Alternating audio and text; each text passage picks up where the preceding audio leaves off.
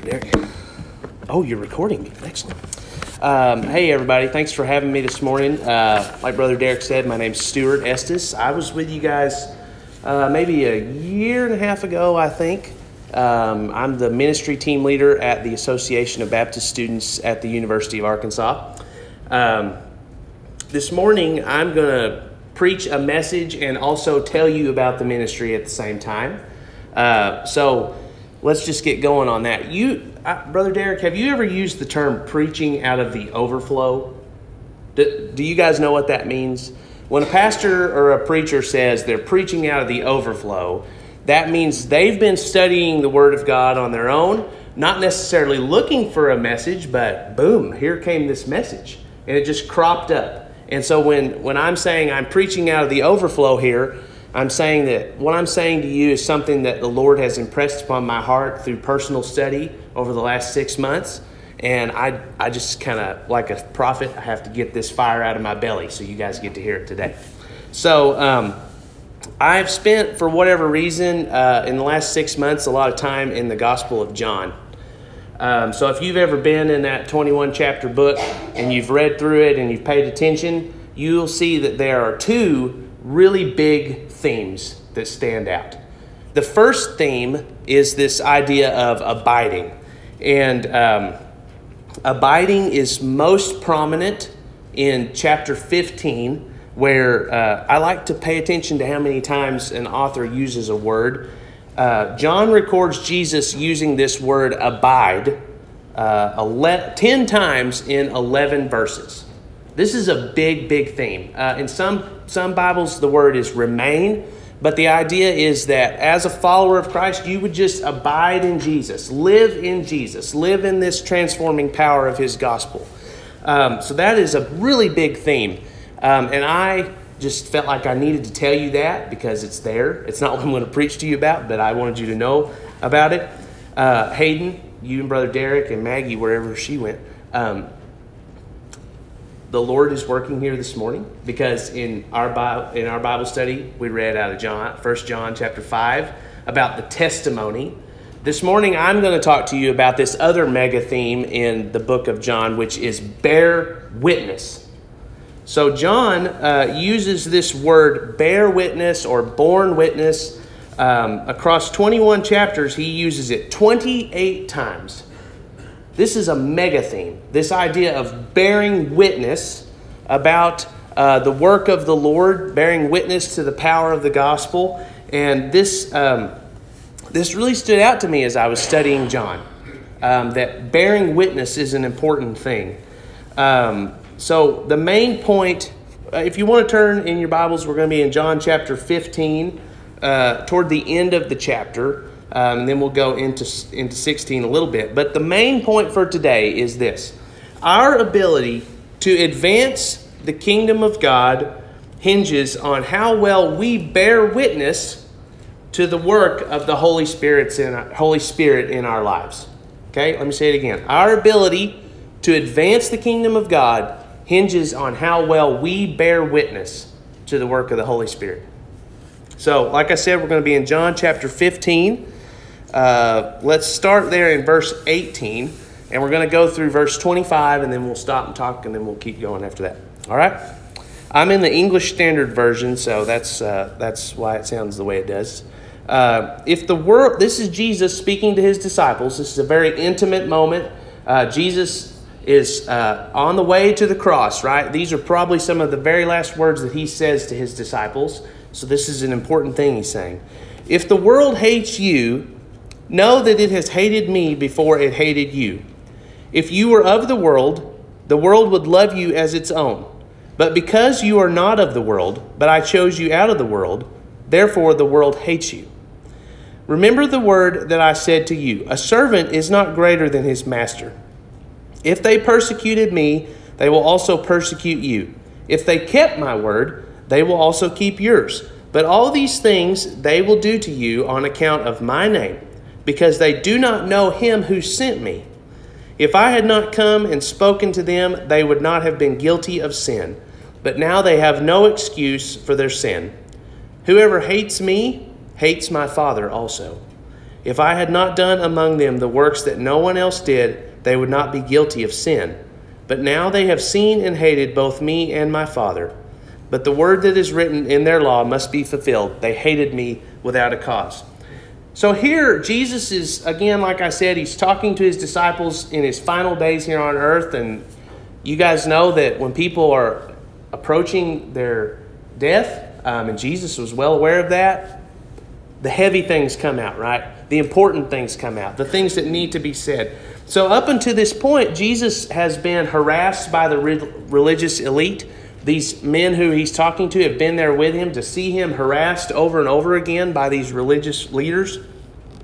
And the reason that they're harassing him is because they had not been giving ear, right? They had not been really listening to what he had to say.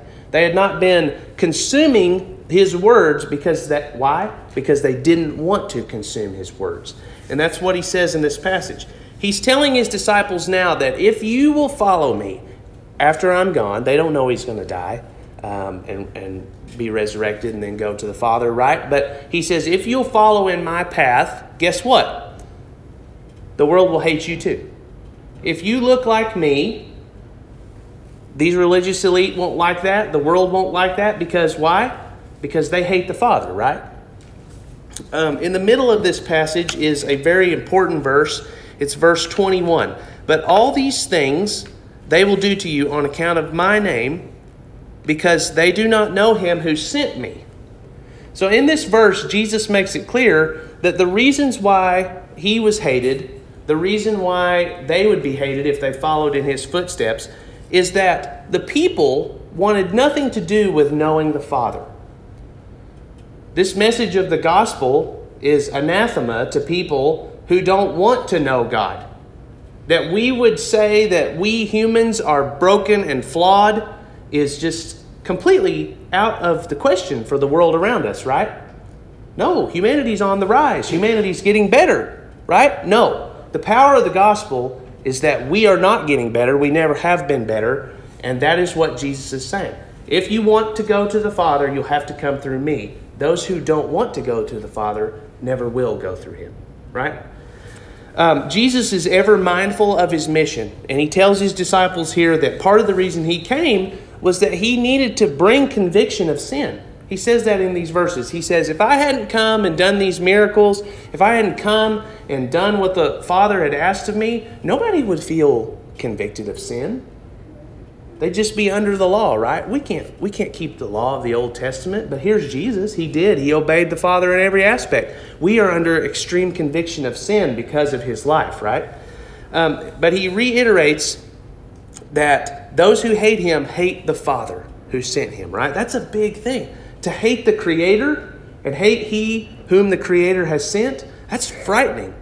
And then he goes on to say that if he hadn't done these miracles, nobody would be condemned, right? But this is all to fulfill prophecy, and he kind of ends on that note there in verse 25. Now let's keep going. So when you read your Bible, if you're paying attention to dialogue, if you're looking down at your Bible, you got this big paragraph, right? I mean, I just read you 7 verses that were rather lengthy. It's a big paragraph. And then there's this little bitty paragraph that follows it. Hey, that's a big thing to pay attention to, because this thought is connecting this previous thought, and it's pretty powerful because it's small, right? So let's read it. Verse 26 through verse 27. But when the Helper comes, whom I will send to you from the Father, the Spirit of truth, who proceeds from the Father, he will bear witness about me. And you also will bear witness, because you have been with me from the beginning. Now, Jesus has just explained how he has been persecuted, and if these disciples will follow after him, they will too be persecuted. But he's such a kind man to these disciples. If you ever looked at Jesus, he's so kind. He says hard things, but then he reassures these guys. He says, listen, that is going to happen. That is absolutely true. But here's the deal. When I'm gone, the Helper will come. Who is the Helper? The Helper is the Holy Spirit. He is the very essence of God himself, right? The Spirit will come to be with you. And what does he say about what the Spirit will do? He will bear witness, right? Give testimony to. Say that, yes, the things Jesus said are true. Jesus is not here anymore, but I am with you, the Holy Spirit says, and I am reminding you of what Jesus has said. That's the first bearing witness. The second bearing witness is that the Spirit enables those who claim Christ to bear witness about that work in their lives, right? So this is the most important part of this passage, right? I said that he's just got done talking about how they'll be persecuted, right? And we as Christians like to wear that badge of honor sometimes, right? That we are not like the world. We're persecuted because we don't look like them. But here in this passage is the most important part. The Helper comes to bear witness about Jesus and to also enable those who have been transformed by Jesus to bear witness as well. Here's the deal. The power of the gospel is in its ability to bring the dead back to life, to breathe new life into dry, dead bones, and to turn us wretched, depraved image bearers into sanctified image bearers. But guess what, guys? How will anybody know the power of the gospel if those who have it don't bear witness? How will anyone know the power of the gospel if we can't articulate how we ourselves are being transformed by the Holy Spirit? If we can't open our mouths and speak about that, guess what? The gospel dies with us. It stops with you, right? So I'm harping on you about bearing witness, right? Well, I'm harping on myself about bearing witness. That's why my voice got loud. Because this is a message out of the overflow. So I have felt convicted over the last 6 months to bear witness about things, right? Because I say that I have the Holy Spirit in me. So let me tell you what it looks like to bear witness. I'm going to give you 2 stories from my life. One's a big story and the other one's a small story. But this is what it looks like to bear witness. So my wife, Hannah, is here with me. Hannah and I came to the University of Arkansas around the same time. I'm from Harrison originally, and she's from Fayetteville. But we were in the same department working on our agricultural education, communications, and technology degree. And I look at Hannah because she works there, and if I mess the degree up, I get in trouble. But that's what we were working on. And so we really weren't interested in one another for a long time, but we started going to grad school with one another, and we worked on this class together, and that just drew us together. And it's like the scales fell off of at least my eyes at one point, and I was like, wow, I guess I should marry her. And so we were dating and we were married in grad school. When I graduated, I went to work at Walmart, like Brother Derek said. I worked on training programs for associates, and I worked there. And the Lord was kind to me to give me that job, and he was also kind to Hannah to give her a job at the university.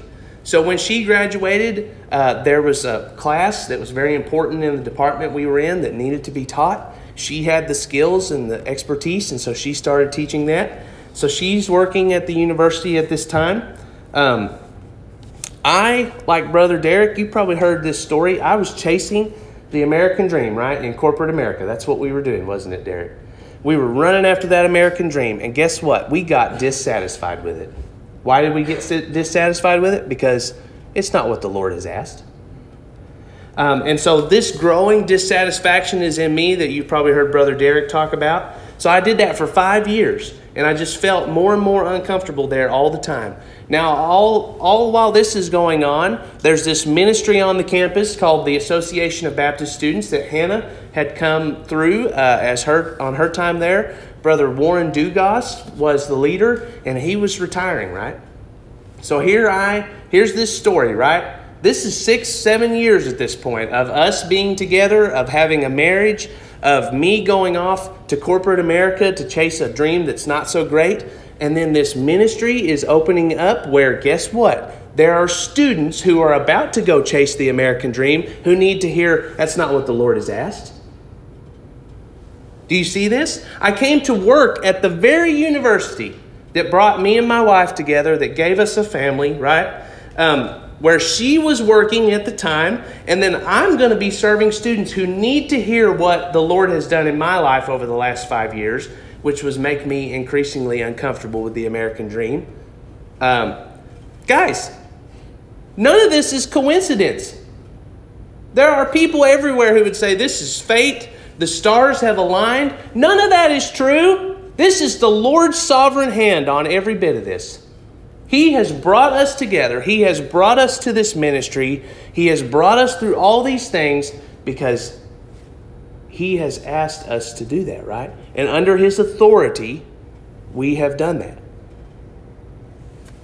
And I'm bearing witness to you that none of that is because I'm smart or because Hannah's smart or because the chips fell right. It's all because the Lord, right? Because He had this plan and He brought it together.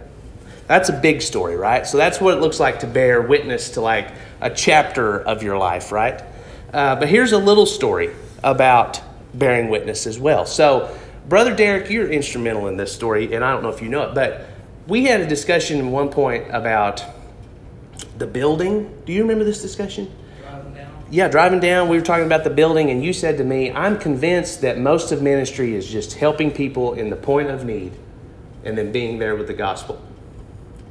And so as I took on the work at ABS, that idea was in my head, and that was the Holy Spirit, and it kept being reinforced. And so last year we started pursuing this vision that we would be a physical presence that ministers to tangible student needs as a pathway to minister to their spiritual condition. And that is the vision that the Lord has given me and the board and my wife and students even. This is what we're pursuing at the Association of Baptist Students, to help students in need so we can share the gospel. The other thing, when we were seeking that vision, the Lord asked us to do another scary thing. So traditionally, we have made a lot of our money at ABS to stay open from parking at Razorback games and things like that. Well, the Lord asked us to not use that money for that anymore. I felt very strongly Him saying, you take that money and you set that money aside. Don't you put it back into your general budget. You set that money aside, and that's the money I'm giving you to help students in need. This is the vision I've given, and I'm going to give you this money so you can go do that, right? So last year, the year before last year, I'm so confused. COVID confused me. We made $3,700 from parking at Razorback games. Razorbacks were doing a little better. COVID was over. People were starting to park more. So we made $3,700. And that was the money that the Lord gave us last year to spend on students in need. We were faithful to that. I am happy, so happy to say that we were faithful to spend every bit of that except for $125 because I couldn't find any more needs. That's pretty good, I think. $3,700 compared to $125. So we were faithful to put that money back into students. We helped one student who's very important to our ministry buy a new computer.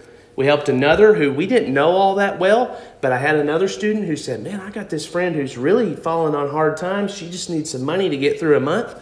We gave her some money. Hannah and I had a lot of students in her class. I also teach a class up on campus. We had students who suffered a lot of death in their families, so we had grieving students who we bought books for just to help them out. So we used this money to pursue that vision.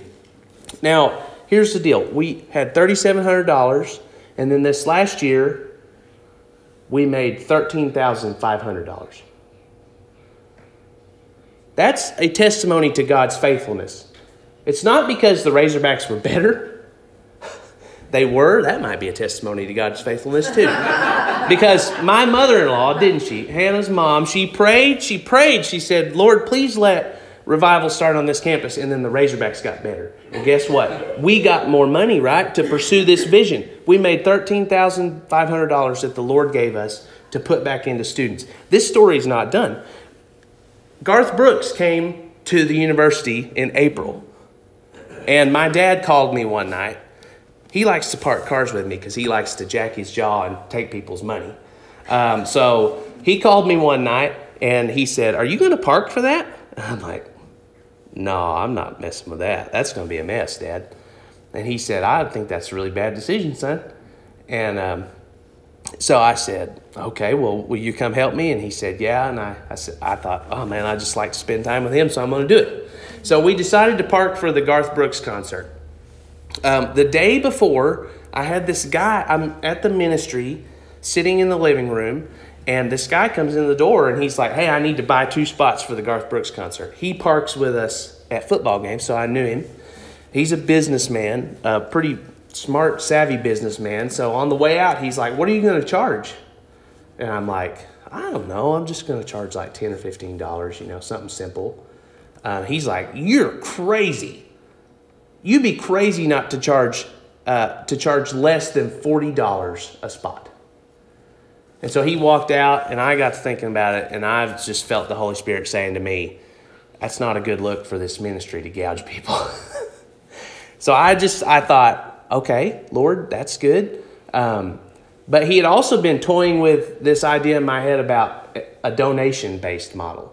So just come park, give us what you feel led, because we're going to give this money back to student needs, right? So that's what we did. We wrote that on our signs, accepting donations. Please park with us. This money goes back to help students at the university. So we started parking at 11:30. The concert was not till 7. I parked my first car at 11:30. And we parked until 7. The last car was at like 7:15, and it was that guy who had come in the day before. Here's the deal. We parked 69 cars. We have just a little acre or 2 lot there. We parked 69 cars. Guess how much we made? $2,995 in one afternoon. That's an average of $42 a car. So why am I telling you this story? Because the ministry's in a good financial position? No! This is the Lord. We already had $13,000 and he brought us $3,000 more because he's faithful. When we are faithful, he is faithful. And now we have that much more money to go pour back into students so that we can see their needs met and the gospel furthered, right? This is what it means to bear witness. You see how these things all work to the glory of God?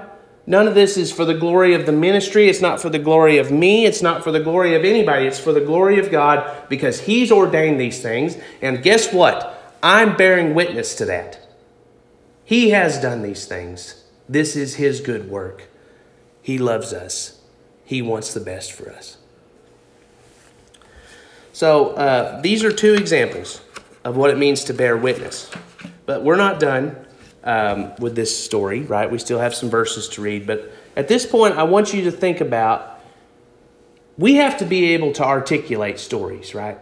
If we can't tell convincing stories, if we can't convincingly bear witness to the work of the Holy Spirit in our lives, the gospel doesn't go forward, right?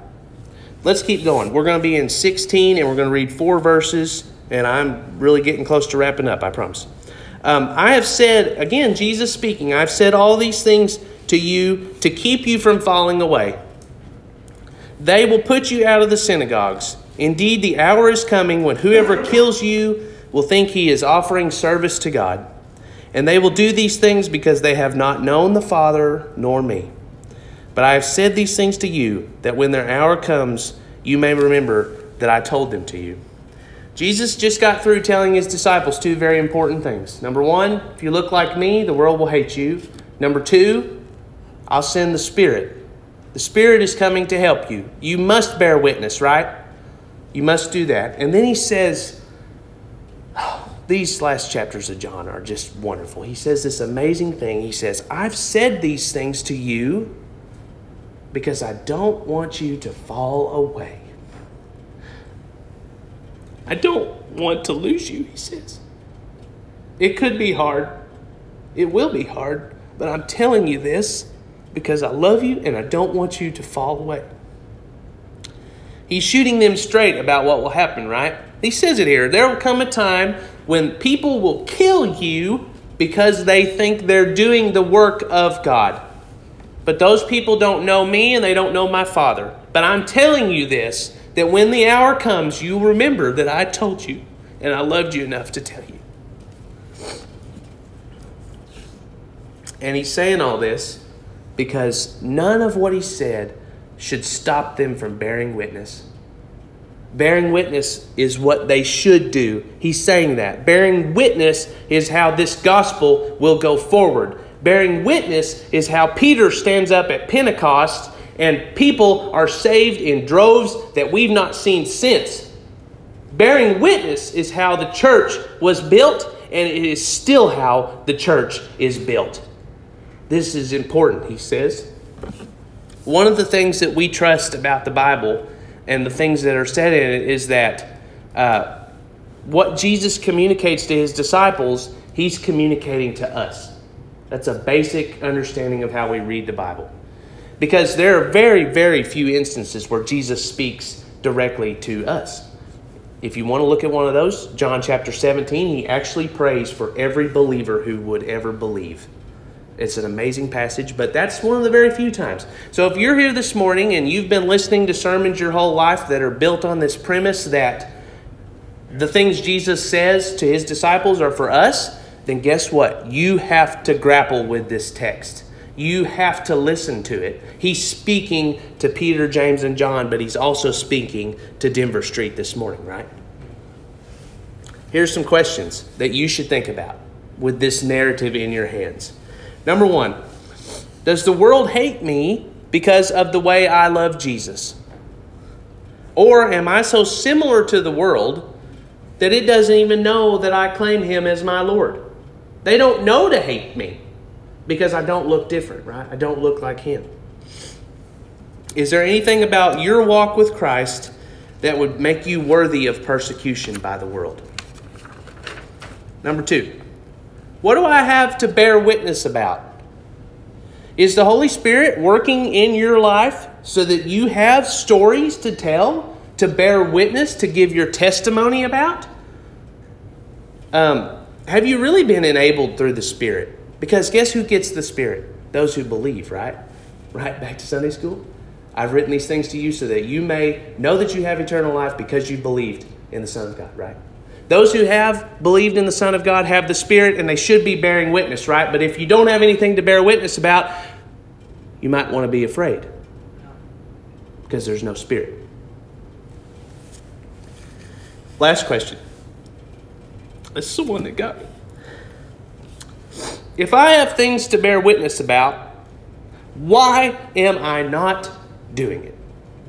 Is it because I'm too lazy to stop and work on telling stories? Or do I really not take Jesus at his word that bearing witness is the only offensive tactic we have to move the gospel forward? Do I not believe him? Or am I just too lazy to stop and think about it? What can I do to get better at articulating what the Lord is doing in my life? Guys, bearing witness is important. It is the way to spread the gospel.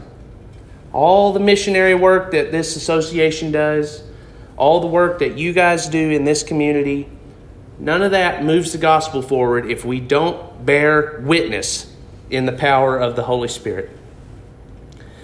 You've heard me today bear witness about some things. Hey, those are fun stories. It's fun to bear witness. Isn't it? It's fun to talk about the good things that our good God has done for us, worthless humans, right? That's a fun exercise. Think about it. My hope is that today you will hear Jesus' words, that bearing witness is important, and that you'll also hear him say to you, I've said all this to you so that you won't fall away.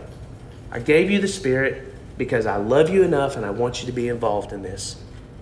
Don't miss your Lord's call to be faithful to advancing his kingdom. Thank you for giving me the opportunity to share about ABS. Thank you for the support that you guys give on a monthly basis. So if we use that parking money for student needs, then you guys keep me and my family alive. Thank you for that. It means a lot. I'm going to stand in the back afterward. I have some coffee cups You can have one of those if you give me your email address, and I can put you on our newsletter sign up. I also have chip clips, and you can have one of those for free. So, Brother Derek, I'll turn it back over to you now. Thank you for this time. Thank you so much, Brother Stewart.